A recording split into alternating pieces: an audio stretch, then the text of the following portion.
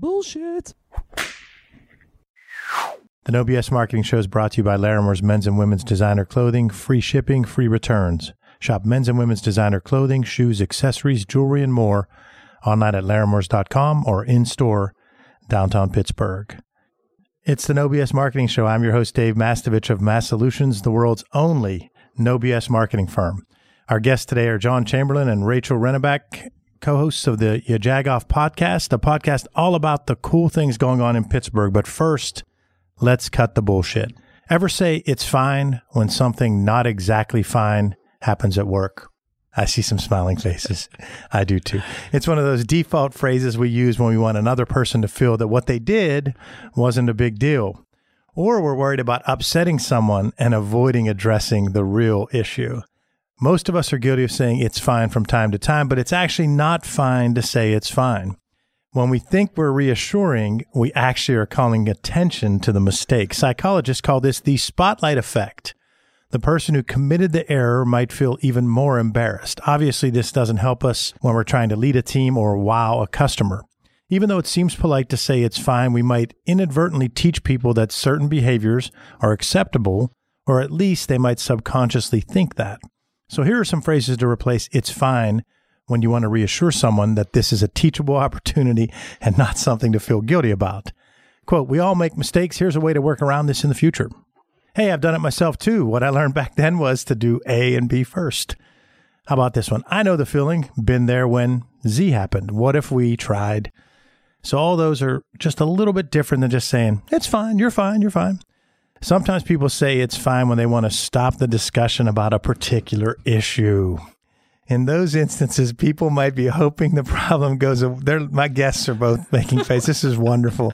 People might be hoping the problem goes away or avoided for now. Maybe they're afraid of what might happen if they tell their opinion, or they could just be in denial. Do you think others know when we're not fine, even when we say it's fine?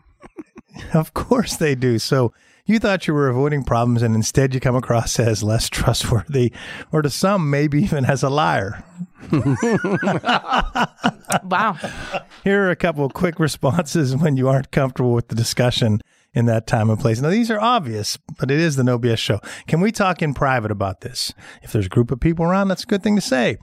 Can you clarify your goals on this? Now, that's the one I use the most, because if you're talking to a client and it looks like they don't seem happy, just say, can you clarify your goals on this? Gives them the opportunity to explain, and they're going to tell you then what you sucked at without saying you sucked. Have you considered X? Or I'm concerned about Z and want to better understand your perspective. You've heard me say it many times before during these rants. Words matter. Choose them wisely and cut the BS.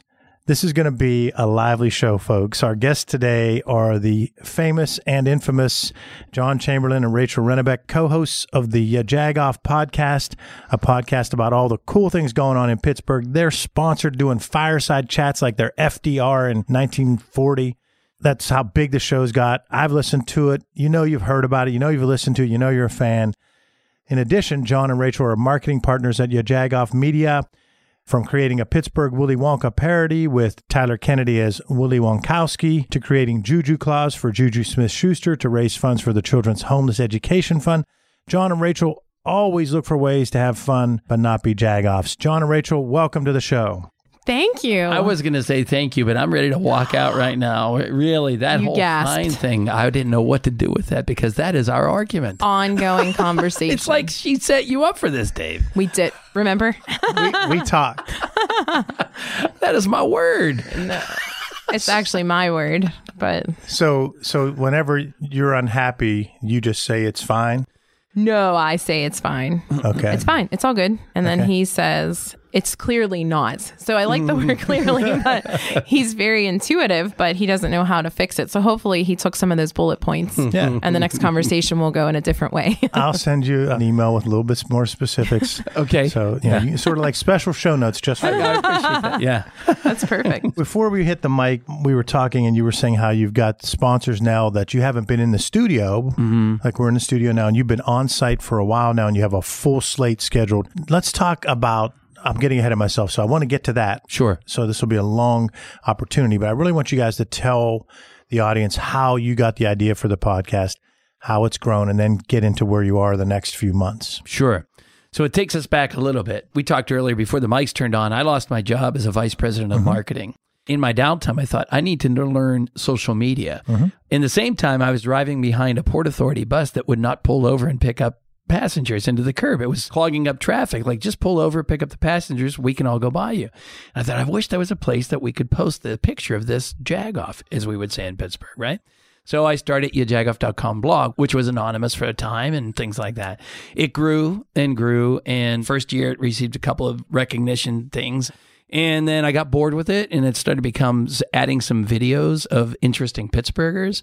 And then I got to the point where it was growing, and I didn't know what to do with it because it was really a hobby. And I actually, you may know the gentleman by the name of Jason Falls. He has a tie to Pittsburgh. And so I solicited his help, and I asked him to look at the blog and the videos. And he said, this is great. And he said, I think you have a brand here, but I think you need to start a podcast. And I thought, wait, I need to do one more thing for free, like, for real.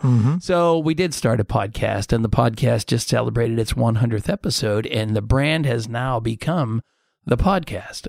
People see and hear the podcast. They know about the blog post of people who don't know how to park, or a stupid criminal, or a bad politician, or whatever, but everybody knows the podcast and the videos at this point. So again, we just celebrated our 100th episode the other week, and it has been, to Jason's credit, it has been the one place, the one way we've been able to monetize the blog/video/podcast. The brand has become something we could sell and leverage for money. Yeah. Go back to when you first posted the blog. Talk about the first 5-10 posts. How many people saw it? How did you gain traction? Did you use social media? Yeah, totally. Yeah, and that was how, for me, as a marketing vice president at that age, I was like, wait, I hardly even know what Twitter is and Facebook and all that. We learned Facebook because we had a girl living in our house from Argentina, a traveling student, and that's how she connected to her family. So we all, we better figure out this Facebook thing. Anyways, I used social media, Twitter and Facebook, and now Instagram, to leverage the brand a little bit. And people would get on and say, wow, Jag-off, how could you not follow that if you're from Pittsburgh? I had things like that. And that's really how it grew, through certainly leveraging the social media side of it. Yeah. Yeah. So now the podcast at episode 100, round of applause. Woo! Yeah, woohoo. Fine, that's fine. That's fine. You're doing fine. You're okay. It's all good. Yeah, it's all good. So you're at episode 100, and now you're on this swing where you've got sponsors that want you to actually do remote broadcasts, and I guess there's a fireplace theme. Tell us about that, Rick. So we acquired Total Sports Enterprises as our main sponsor, which is a week-to-week thing. We do marketing for them. We were fortunate enough to I kind of had an interview to do some eBay work on the side. And they said, well, how do you know this and this? And it kept going back to my media roots. I worked at the Tribune Review for about 12 years. And I said, well, I have some marketing background. And they said, well, why don't you do our marketing and not our eBay? So I brought John in and said, well, we do these kinds of things together. So he kind of became the media, partner to Total Sports Enterprises, so to speak. And we were fortunate enough then to interview all of the athletes who they do signings with, Hines Ward and Franco Harris and Juju Smith-Schuster, et cetera. So they really liked the brand, as he spoke of, and they became our all-the-time sponsor. So as that went, we had the money to kind of then approach other places and say, okay, if you could cover our production costs, we can come to you and kind of give you more promotion ahead of time, during, and then after. So if you kind of sell it, as you know, from a marketing perspective in that manner, they realize just how much value it brings, because the social media aspect leading up to the on-site, not that we get big crowds, but there's people there. And then obviously once it posts on Tuesday, it has the longevity of living in that nature. So from that, we were in various places, from coffee shops to what? I don't know. It's tons of red carpets. We've been so fortunate. And then we had this idea because John actually, prior to me, did the porch tours in the summer where people would submit their porches and they would go have their podcast there, which we did this summer as well. And we would bring guests to their porch. So that was our location. So we had Santonio Holmes as one of our people once.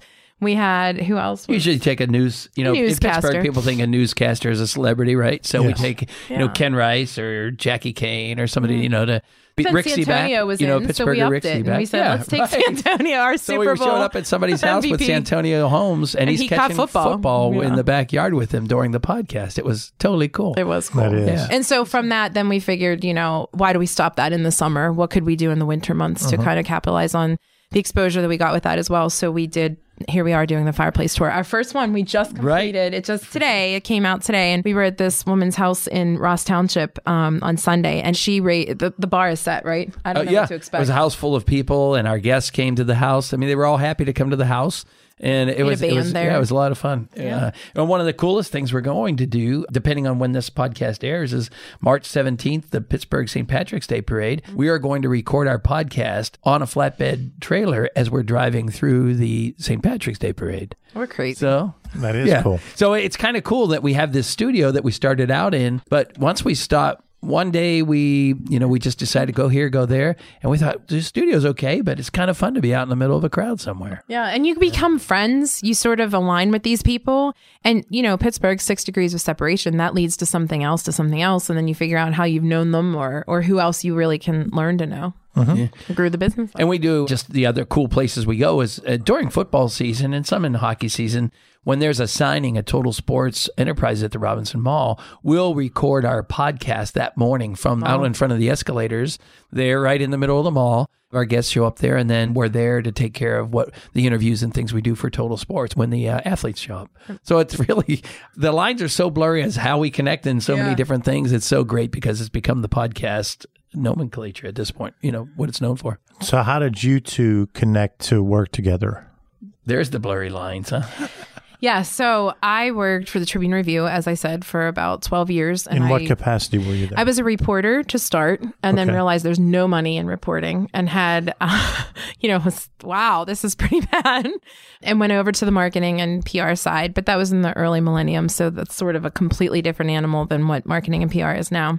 And once I started having children, decided to stay home. And the Trib brought me back once they launched their magazines so that I could do social content for them. So I did some fashion, editorials and things of that nature for about 8 years. So I was fortunate for that as well. And then the decline of everything happened in 2009, whenever the recession happened. And it was like, oh no, what do you do now? And did some odd things, went back into the workforce when I turned 40 for Saul Markowitz, for Markowitz Communications. Kind of got my feet wet on how, as John said, how it works now, the social media aspect. I was completely out of that realm. What did I know? I mean, I knew what Facebook was socially, just for fun. And then I realized what an impact it served in the media world. So I met John as, again, a media outlet working through Markowitz Communications. And we did, I guess, Monster Jam or The Circus was one of the first. A little bit of both, yeah. Yeah. Right. And then we just collaborated from there. And we came up with these crazy things where like, hey, we've done porch tours, so let's do a porch tour with the mayor. So we did like the tree lighting or the tree, they were bringing the tree in, I think, for holiday time. And we did just this big fun party on the porch there, because why wouldn't you? It's the mayor's porch. That's the best porch in town. And so I told him that November that my dad came to me and said, Rachel, I had just finished the bicentennial events that were happening around the city. And my dad said, why don't you do this on your own? And I said, that's a really good idea. I'm crazy. And I went on my own, assuming that I would have 4 clients, and I had none. And here it is holiday time, and I have 3 kids. And I was like, what do you do now? And you figure it out. So I went to Total Sports for this eBay thing and ended up, that was my first marketing gig. And then I got a couple from there. And then we decided we work well together. So let's join forces. So we, this year, officially became partners. And we have about 5 clients and a couple projects that we do. And we're a staff of 2. We don't see the bags under our eye. We don't sleep. And then we remind each other that we have to eat at some point, which we're good at, but it's just getting to that point. Yeah. Yeah. And so the lines blurred. So now then it became, I have this phenomenal voice. So yes. He was like, she has to be on this podcast. It's fine. It's all good. Yeah, it is kind of funny because she took the job as the marketing person for Total Sports as a contractor. And then she said, hey, we need to be your sponsor. So then the sponsorship. And then we did a couple of podcasts together. And as, again, the relationship grew, we worked on a marketing. We worked on a bowling event for Santonio Holmes. Yeah. We worked on a couple, and we just kept working together. And finally we said, we should just be doing the podcast together too. And so we pretty much we're like, every day. He drives my kids to school sometimes. Yeah. It's kind of funny, but it's been a great little partnership here. And so we do, as you know, marketing and PR, so many varied definitions. But I think that, the Jagoff media side has become known for its sense of humor and its way to kind of pull things out of people, either interviews, podcasts, things like that. Sure. We do video interviews at nonprofit organization events where we're it's almost like an appearance type thing. And it's completely different than just being a media outlet. We have this fine line where we're a podcast and a marketing kind of company. But in the meantime, we get invited to cover events like Garth Brooks and Monster Jam as a media outlet. So we're kind of like tiptoeing the line every day, which is really fun. We're trying to do business cards as we speak, and we can't figure out what you even put. What are we when we grow up? Yeah. That's it. Yeah. Exactly. That's John Chamberlin and Rachael Rennebeck on the No BS Marketing Show with me, Dave Mastovich of Mass Solutions. I appreciate family-owned businesses because I know how passionate they are about pleasing their customers. That's one more reason why I shop at Laramore's, a family-owned upscale store in Pittsburgh that specializes in women's designer clothing, jewelry, and accessories, consistently ranked by Esquire magazine as one of the top 20 specialty stores in the country for excellence in men's tailored clothing, made-to-measure suits, custom shirts, great sportswear, and accessories. Laramore's. Shop online at laramores.com or in-store downtown Pittsburgh. We're with the Jagoff podcast, brand, marketing firm, all that rolled up into one. Wanted to continue down the path. So you talked about how you two became partners and working together so much. You talked about how it started as the blog and it grew. You talked about the fireplace chats and the porch campaign. Talk to me about some of the most memorable moments in 100 episodes, because again, congratulations making that 100th episode. I know when we hit 100 and then 200, it gets exciting. You just like, you think back to, I actually think back to how bad I was the first episode. That's what I think about. Definitely. But talk about some of your fondest memories of the first 100 episodes. Sure. So for me, again, the lines blur a little bit between the videos and the podcast because that's how we started off with just the videos. But for me, one of the coolest ones was a Garth Brooks interview, one-on-one with Garth Brooks. Here's me with this silly little Pittsburgh blog. And, I applied for media credentials and I got them. And he comes in for his press conference and it's me and the 3 TV stations in the city and all these other reporters. And there I am with my video guy. And they're like, all you guys with the video cameras line up here and you get your one-on-ones right now. So we were number 4 right after all the TV stations because they thought we were kind of cool. And the coolest part was when we were done, I had him give me a quick selfie video where he said hi to my kids.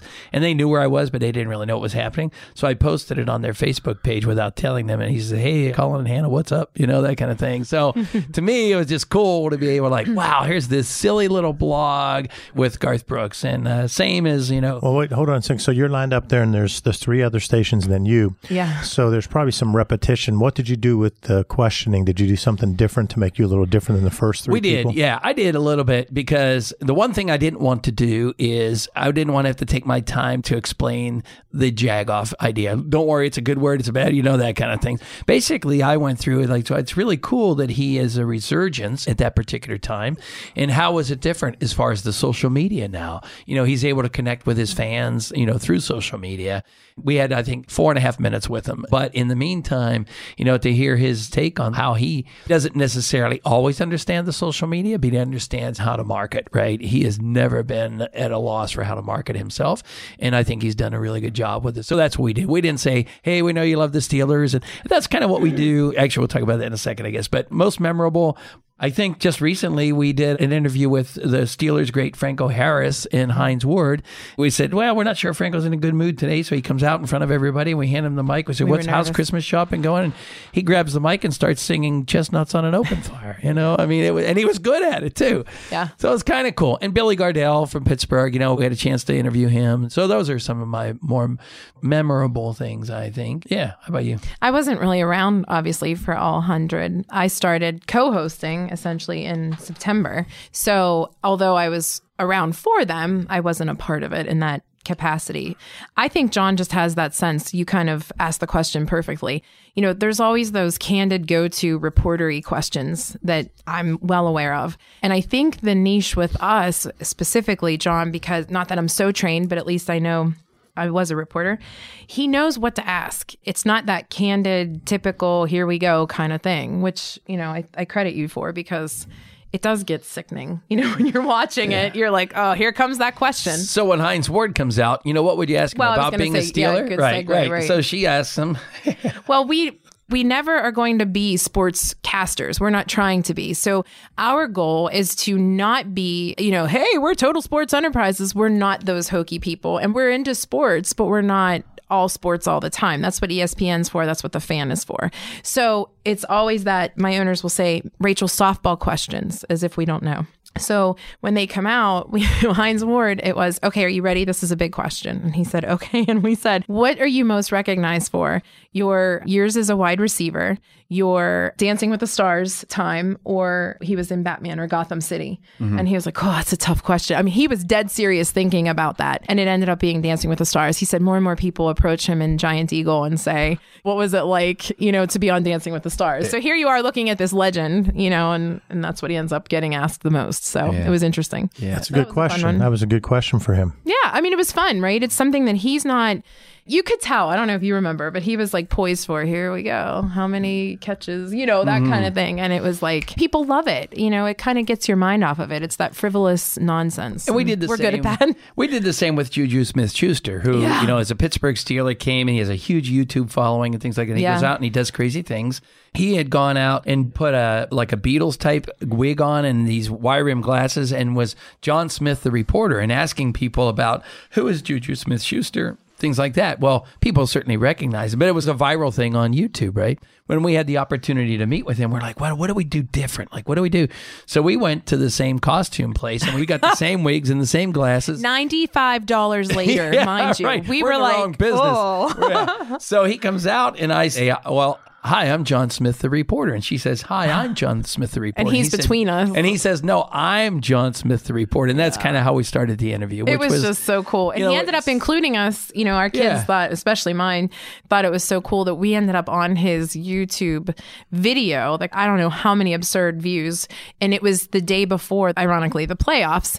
And it was like the day, my day, the day before my first playoff game ever. And we were a part of that. And they used the entire interview. So we thought that was kind of cool. That's the kind of stuff I think that makes it It's memorable, fun, yeah. Yeah.